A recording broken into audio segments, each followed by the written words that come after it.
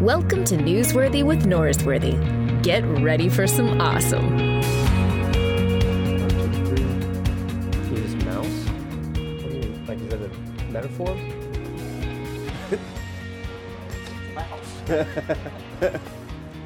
Why don't you have a mouse? Would you take Ira Hill's mouse back to him? I thought that was like a metaphor for something. Yeah. No, that really is a mouse. Yeah, take it back to Ira. Say, Randy sent your mouse home. That is the weirdest thing I've ever heard. That is funny.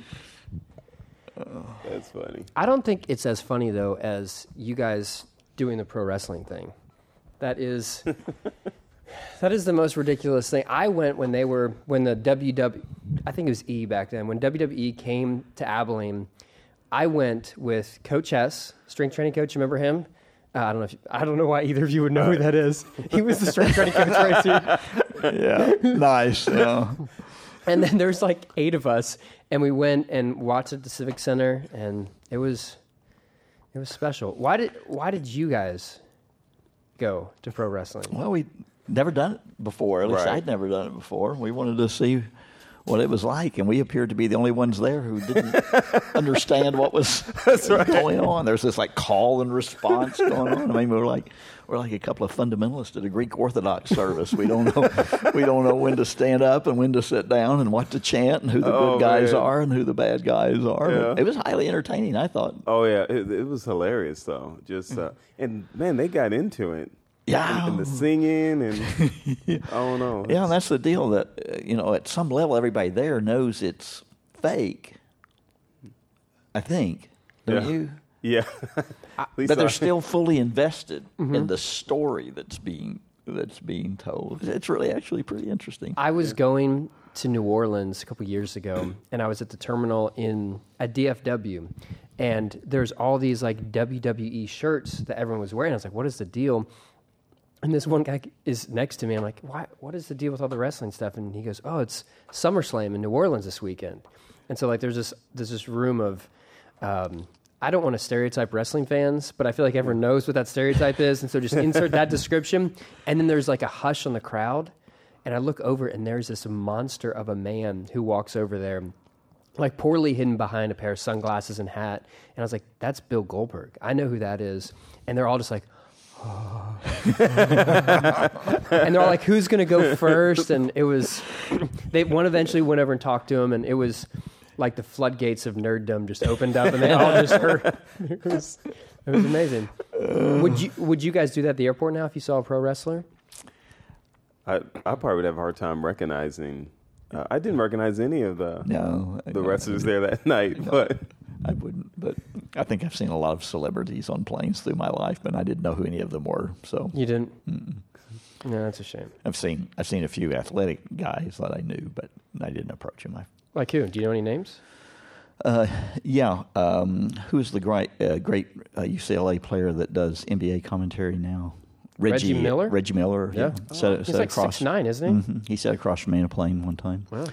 Dick Enberg, famous sportscaster, sat across from me one time.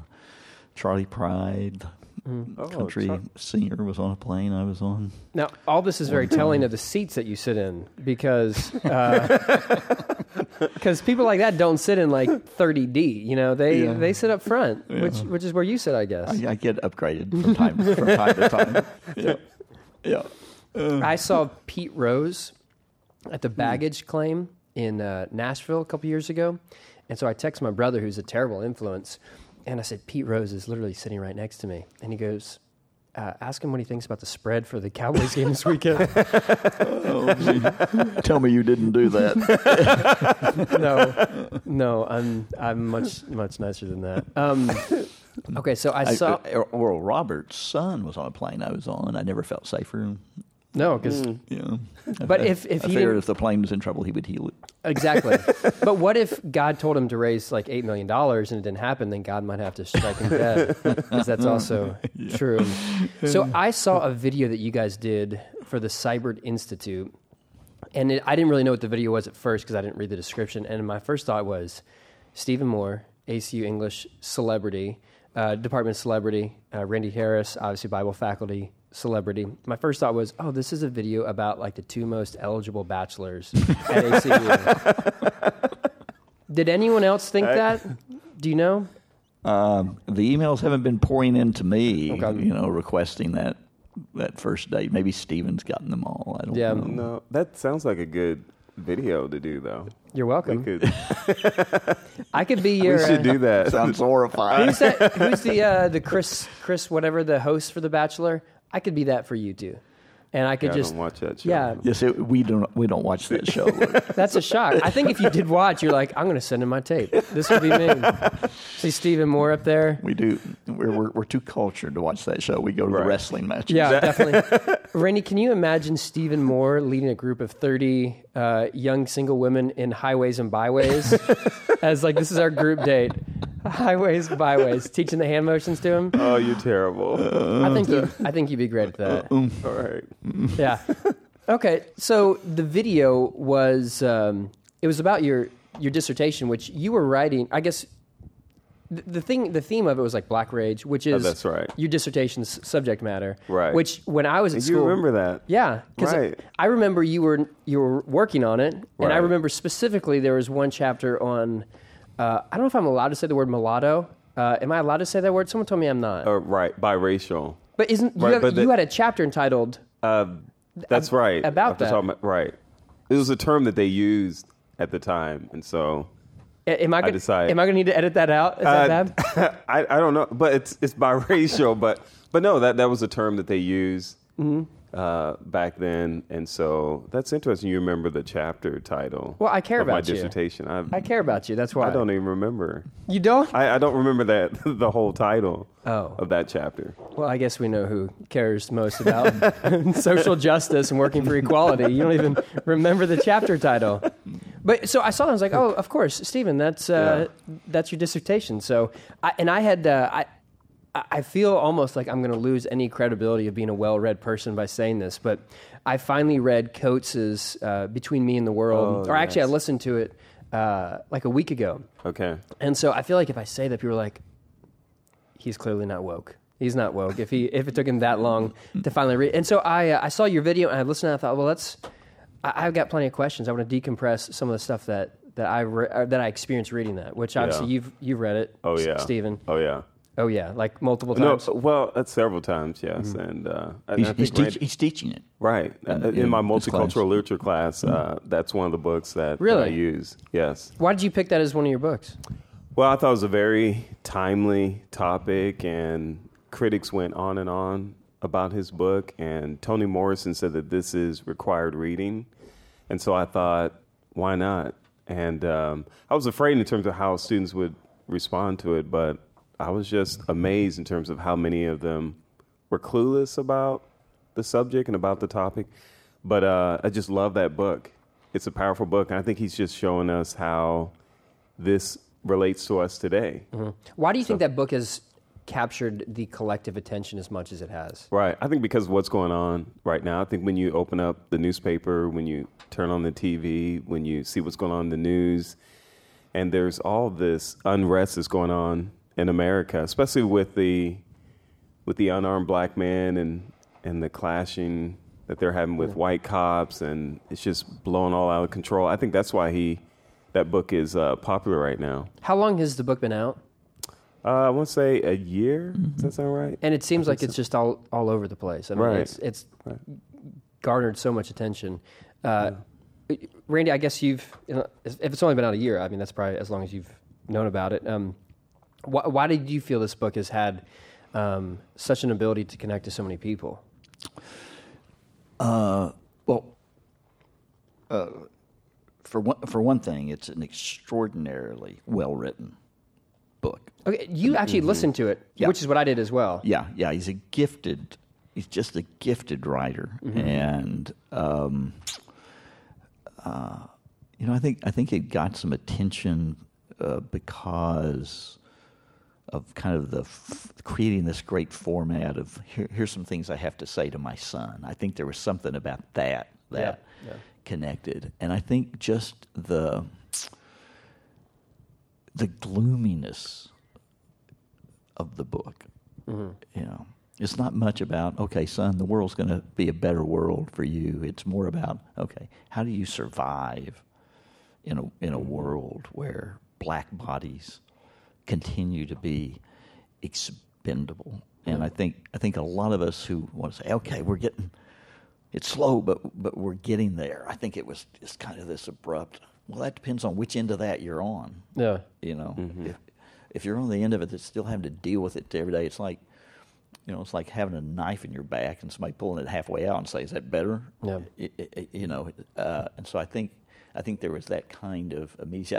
I think for me, and Stephen's read much more in this area, the two great nonfiction accounts of black experience that I've read that really moved me. One's an academic work, "Race Matters" by Cornel West, which I think is just, again, an eloquent kind of plea, and then this book, which is much more visceral, and I'm sure there's hundreds of others, but those two are the two that really connected with me on the nonfiction side. Obviously, there's lots of fiction for sure. So when I was listening to it, at one point I just stopped, and I think I might have even cried, and I hate to embarrass myself and actually explain that I have emotions because I try not to have those very often. But in listening to that story, I just felt that sense of hopelessness, and I was just trying to imagine what that sort of hopelessness would feel like, especially as a father, going, the world's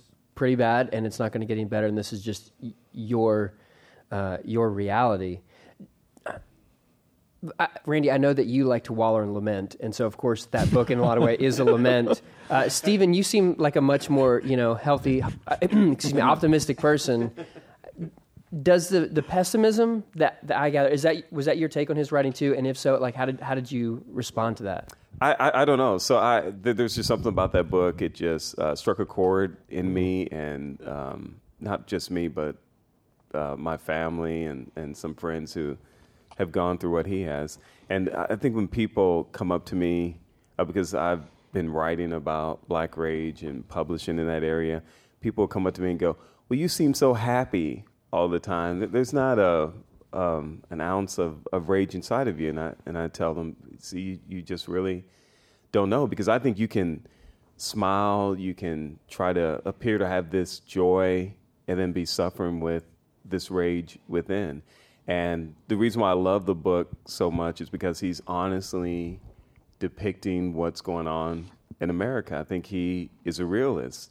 But Randy's right. Like, that writing style is just so beautiful. It's poetry to me, but the way that he paints this picture in terms of, son, here are some of the things that you're going to have to go through in life because you have a black body. It gets me on the inside. He references the quote that Dr. King has made famous, the moral arc of the universe is long and it bends towards justice, and he flips and goes, it doesn't bend towards justice to me. And he comes from a non-theist perspective, and he doesn't see any sort of redemption and hope out there. Do you have, obviously you're a person of deep faith, and so would you make a different move there? Do you have that same sort of pessimism, or do you see...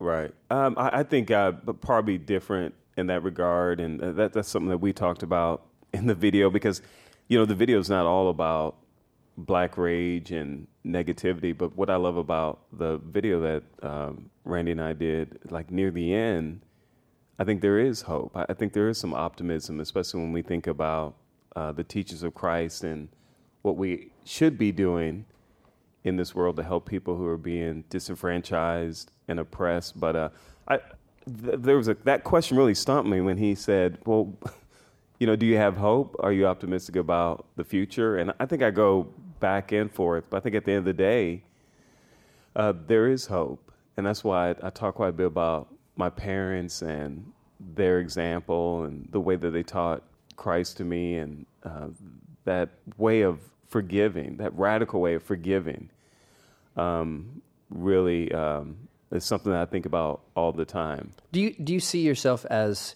a professor at a university your dad wasn't able to get into simply for the color of his skin as a way of saying, okay, there is progress, there is hope? Right. Because as a white person on the outside, I would go, well, yeah, clearly there's progress.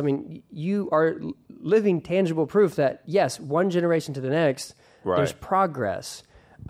Help me see why someone like Coates wouldn't see that and go, well, yeah, there's no reason to be hopeful or optimistic. Right. Well, that's where I do have hope. I think, and maybe that's why my parents never told me about it when I applied to ACU. I think maybe that's why they kept that story a secret until later on. But I don't know.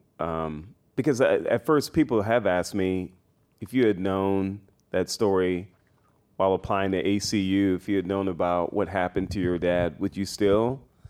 And I don't know. I think at that time, I probably would not have completed the application process. I think I would have had that anger probably would have swelled up in me. And that, hey, screw you. You guys screwed over my family. And I don't know if you could say that since you're a professor here.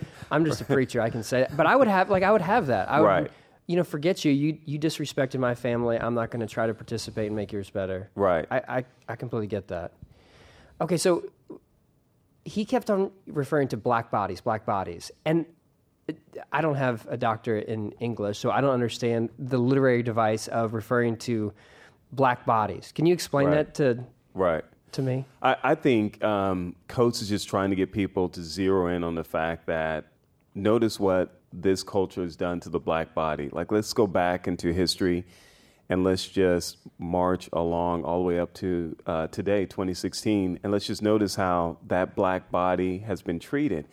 And that when we think about the history of America, you have to think about the black body. When you think about how we have built this country, how this nation was built, it was built upon black bodies. And even when it was interesting when President Obama got up and he says, I cannot believe I'm president of the United States and I'm living in a house where black slaves, they built this house. Yeah. So I think it just goes back to what Coates is saying about the way that we've treated black bodies throughout time. And then he refers to the people who imagine themselves to be white, which again, I was like, there's something going on here that I don't understand. So Dr. Moore, would you please educate me? Right. Now I'm trying to remember that section. You're talking about where he says, I felt like it was, maybe I'm remembering incorrectly, but I felt like he continued to say, just referring to white people as those who imagine themselves to be white. Right. Did you hear that in the book? Mm-hmm. Yeah, okay. So I don't know if there's a particular section. It's almost like he assumed this is an adequate way to describe a group of people as those who imagine themselves to be white. Right. I think there was something I wrote down here about to think that they are white means that they are beyond the design flaw of humanity. And so I wish I could unpack more about what he was trying to say. Right. I think he's just going with what other scholars and critics have been writing about, and even other, like James Baldwin, and even some of the writers that we've studied, such as Richard Wright and Nella Larson and Alice Walker. I think it goes back to what Tim Wise said in a book, White Like Me. And here's a white intellectual talking about the problem of race in America. But I love when he tries to unpack white privilege and how he tries to show that there are a lot of white people who wake up in the world and they don't even think about their whiteness. So they don't even ask the question, I can't believe, what color am I? I can't believe I'm white. They don't have to ask that question. Whereas people of color, sometimes that's the question that they're constantly asking each and every day when they look into the mirror. And so white privilege means you don't even have to worry about asking that question. And you're born into a world with certain advantages and privileges. And so, I don't know, it's hard to grapple, especially from individuals who are white and who say, I'm not racist. I don't hate black people. I don't hate people of color. I'm the kindest person you ever want to know. But I think people need to step back and really ask, how is this world structured?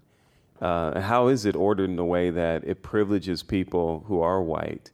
And I think once we're able to embrace that reality, I think we can honestly try to unpack the problem and then to do something about it. Yeah. Randy, would you say that's your experience, growing up in Arkansas as someone you never Arkansas, right? Mm-hmm. Yeah. How do I forget that? Like you never questioned what your ethnicity was and all that. Right. Yeah. And there was almost no over against to define yourself. I didn't have an African American friend growing up. There were none around. I didn't have a Jewish friend. I didn't have a Middle Eastern friend. I didn't have a Hispanic friend. That's how truncated my world is. So, racial identity is not anything you think about because everyone's white. Everybody's just alike. But I think I was trying to think as Stephen was talking. White. The definition of white has been a moving target. So people that would be considered or would imagine themselves white today would have been on the outside of that in certain immigrant communities coming in early American. So, if you're an Italian, are you white in the early American immigrant experience? And if you're from the Middle East now, are you white? And there's this kind of freedom to we'll define who's this and who's not, and what's the group of people that this is describing? Yeah. And so he references the one drop policy, which if you're white, well, yeah, you're Italian, we can count you as white. But if there's one drop, it's why Obama is a black president instead of being half white, half black. It's he's a black president. Yeah, that's fascinating. When Coates was telling the story about Prince Jones' mother, and so Prince Jones is a fellow Howard, is that right? That's right. Howard grad that was killed by a police officer, and Coates ends up talking with his mother afterwards, and she's a very accomplished doctor, and she references the Solomon Northup story, 12 years a slave gentleman who's born a free man up north, or was a free man up north, tricked to go to the South, and all of a sudden he's a slave for 12 years. And she referenced that in that one moment, she had a Northup-like experience where she went from being a highly respected professional, well looked upon in the community, and in that one moment, she's gone into her own slave experience. So I've heard you tell a story before about you're driving your Dodge Avenger. That's right. Which you described as a sports car. My dad would go, that's not really a sports car. Which I've ridden in that car before. And you were talking about driving with your roommate at the time. Oh, that's right. And the police pulls you over and says, "You're not a professor." Yes, I am. And the white guy in the front seat's just going ballistic. Unimaginable experience that he's going through, seeing this, and it's almost like in that moment you have that ability to just go all of a sudden the Northup-like experience of going from being a highly respected professor to. Is that part of? And so you reference Baldwin and say every aware black person lives with black rage. Is that part of the underneath rage? Is like there's a moment where I could have that same thing to go. Right. I think so, and that's why whenever I'm talking to my students about what's going on in the world today, like people are quick to say, well, I mean, there are so many successful black people that I know. I know successful black doctors, lawyers, professors, and the list goes on. And it doesn't seem like they wrestle with rage or that they have a problem with what's going on in the world today. But then I'm quick to point out, like, look, it happens to people who are successful in their fields and then notice they're black and they have to put up with racism at times. Like you can be a doctor, you can be president of the United States and still go through that. That's why I think when we had that racial incident that Harvard professor Henry Louis Gates Jr., when he was detained by the cops, remember that President Obama weighed in on that whole debate. But I remember some people being outraged. You thought that, man, being the president, you need to learn how to be objective. But I understood at the time why he chimed in because, how could he ignore that? Yeah. And here's somebody who is black or biracial, someone who was a very successful lawyer. But he had all these stories of being detained by the police, being mistreated because of the color of his skin. And he was very successful and tried to play the game, tried to play by the rules. But I don't know. I think he struck a chord with a lot of black individuals who each and every day they're trying to do the right thing, but they have to face this wall of racism, and it's amazing that they're able to even breathe. So you say, I think it was in the video, you talk about the importance of listening to stories. Right. And the multiple different people who I've had on the podcast talking about the specific issue all seem to go back to that same point of white people hear the stories. Right. Hear the stories. Why do you... Okay, I'm going to go to Randy on this one. Randy, why do you think hearing the stories is such a powerful agent of change? Well, I mean, we could get sort of into the theoretical thing about the way stories work. Stories do things to us from the time we're a little child. We're sort of taken in by stories. But I think, Stephen's not an issue. Stephen is my friend. Mm-hmm. And when I hear Stephen's story about that incident, it just creates all sorts of emotions that reading the newspaper doesn't. This is real. This is somebody I care about. And it stokes what we would call in ethics the sympathetic imagination.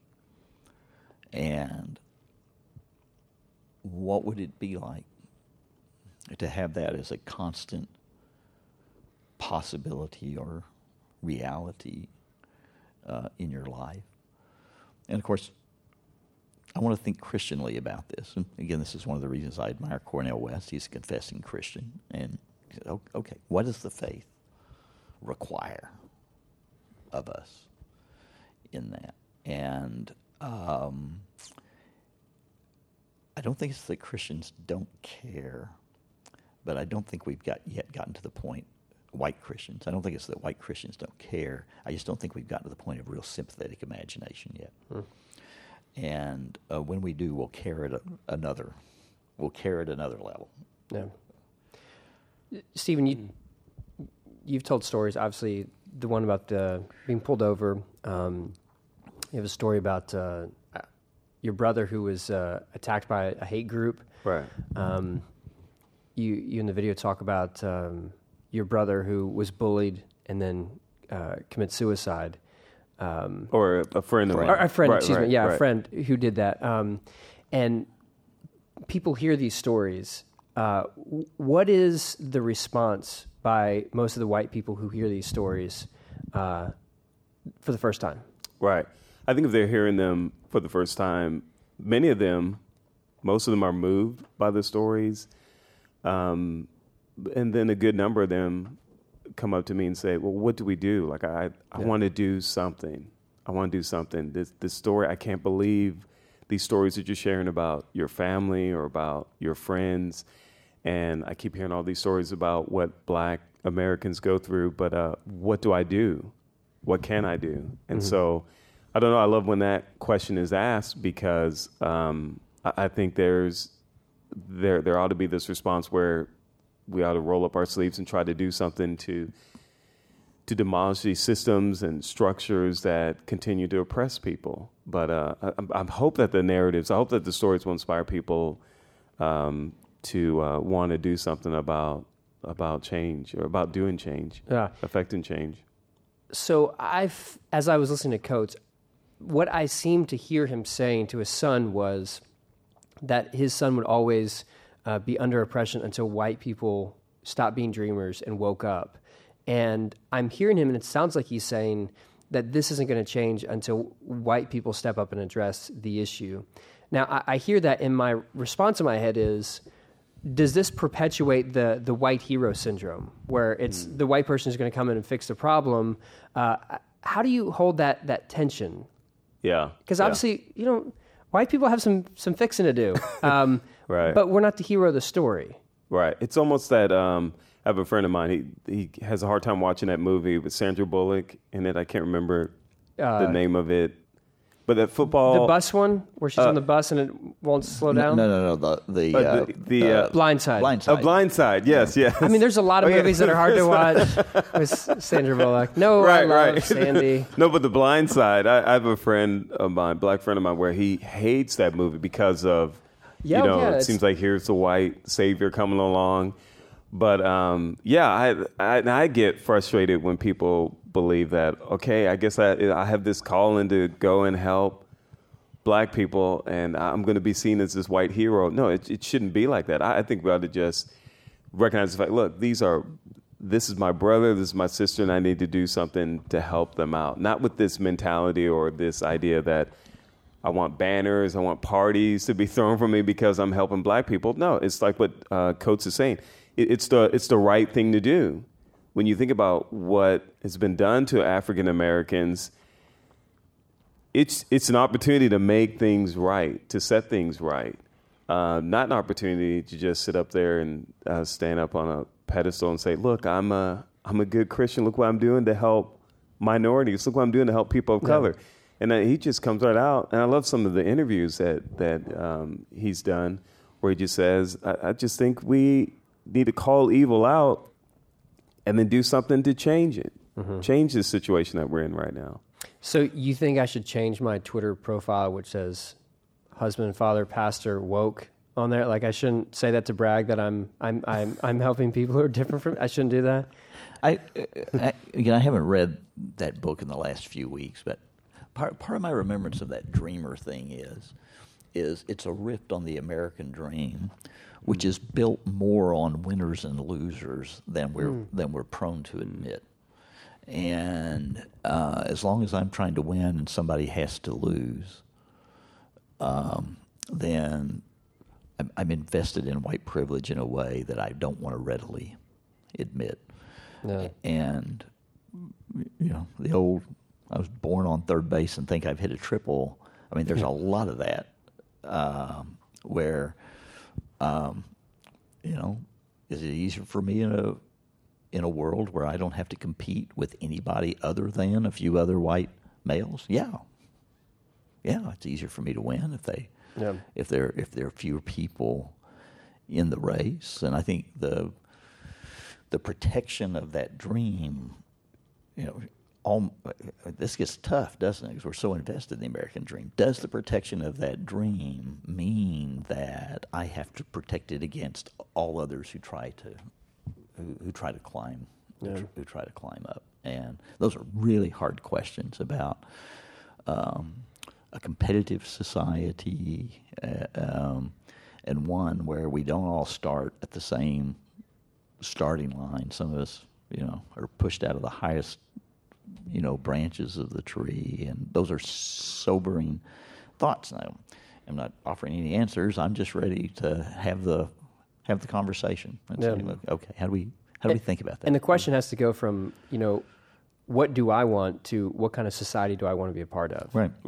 Because you get two different answers. If it's just what I want, I want to stay on third base. Or what kind of world is God trying to call into being through Jesus Christ? If you're thank you Christian. For trumping mine and adding the God and Jesus thing. Okay, whatever. Well, I think again, I'm an enormous admirer of Coates' book, but I don't want to let Christians off the hook because Coates happens to be a non-believer. I mean, there's stuff that is compelling us because of our faith and our belief in the kind of world that God's trying to create that should give us all the passion that He has.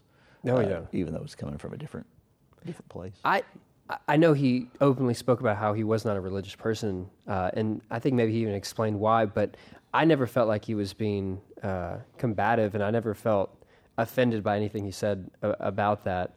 I know that there are some people who they put up the defense of, well, I don't need to try to fix this problem. Blacks aren't really shot more than whites, and then they go. The next move is always, well, look at black on black crime, and right. Well, obviously there's black on black crime, so let's not worry about anything else. And Coates has the line. I think the metaphor he uses is that's like complaining to someone who's been shot and complaining to them for bleeding.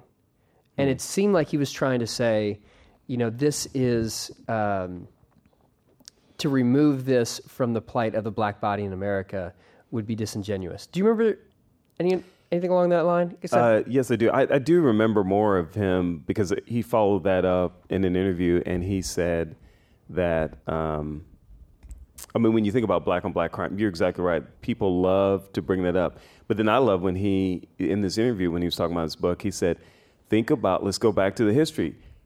Let's talk about Jim Crow laws, where we had legal segregation, legal separation of the races, and black people couldn't live with white people.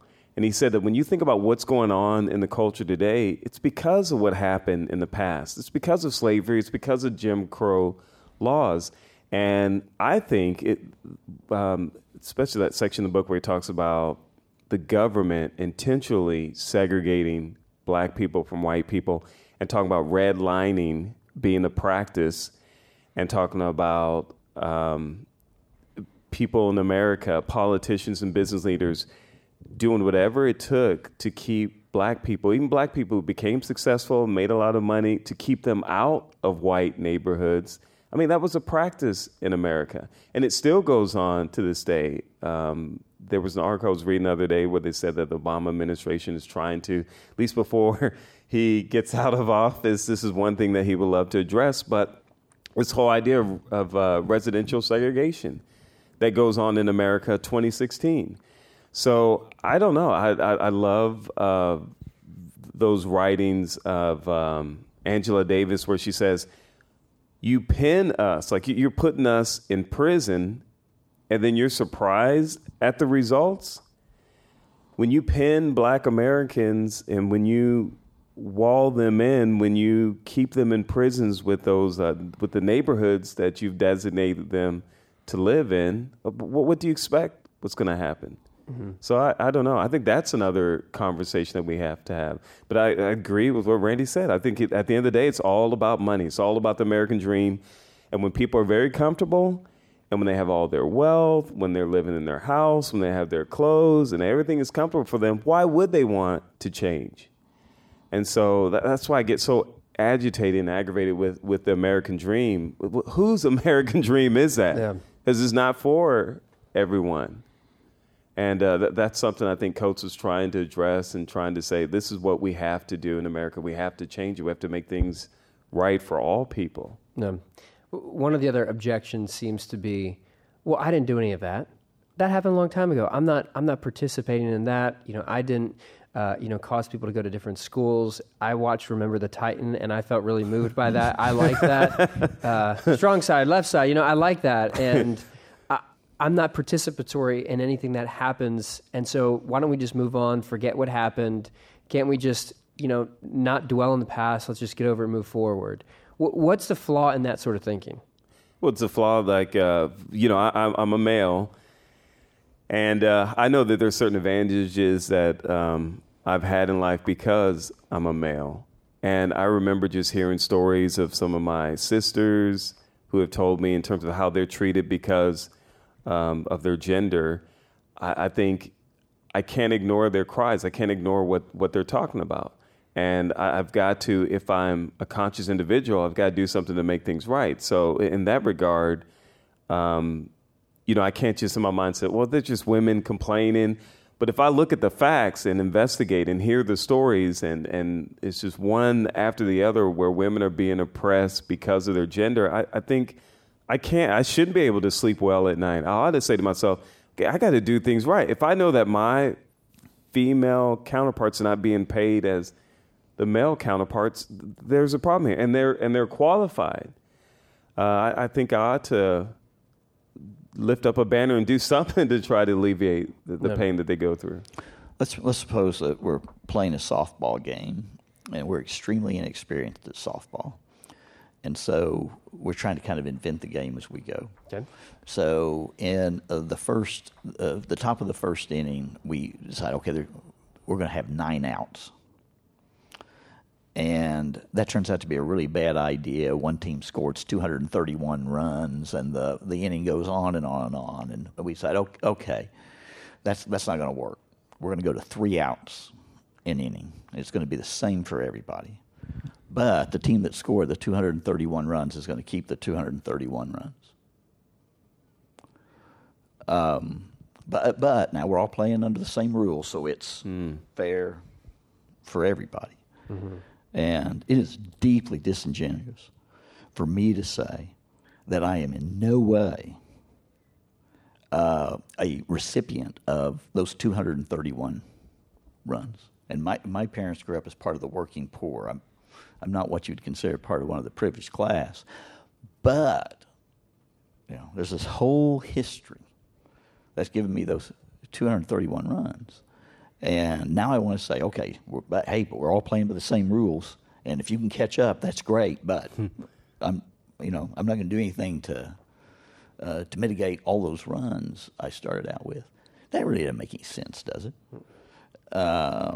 And I suppose you could make the argument, okay, but we're all even now. But the evidence for that's not very good. Yeah. The evidence for that's just not very good, I don't think. And so I haven't studied my ancestry. I don't know what my parents did and all that. It looks like poverty as far back as I can see.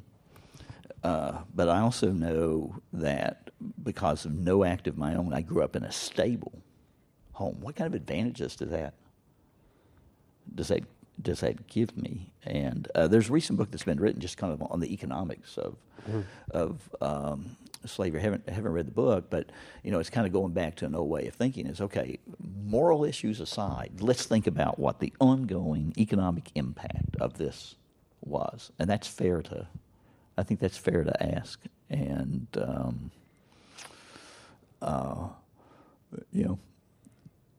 if I'm going to start that far ahead, and all I'm going to say is you just run as hard as you can, and we'll see if you can catch up. I just don't. I don't see how that's a viable moral stance. Yeah. Yeah, I agree. Well, gentlemen, this has been a good conversation. Can you let Stephen try to sell a book here? Oh yeah, you got your children's book. Let me see those. You have it hidden over there, so I couldn't see it. Here it is. Okay, I saw this online. Let me see a copy of this. Okay, so this is Theodore Thumbs. That's right. You wrote it. That's right. And Morgan Davis, who's a student here at ACU. Wait, you asked a student to help with this? Well, he was a student here, and then he went to Dallas I and got his master's degree, but he did the illustrations. I used to live in Dallas, and I have a master's degree. But you can't draw. Oh, okay, that's it. That's it. But yeah, and it's about bullying.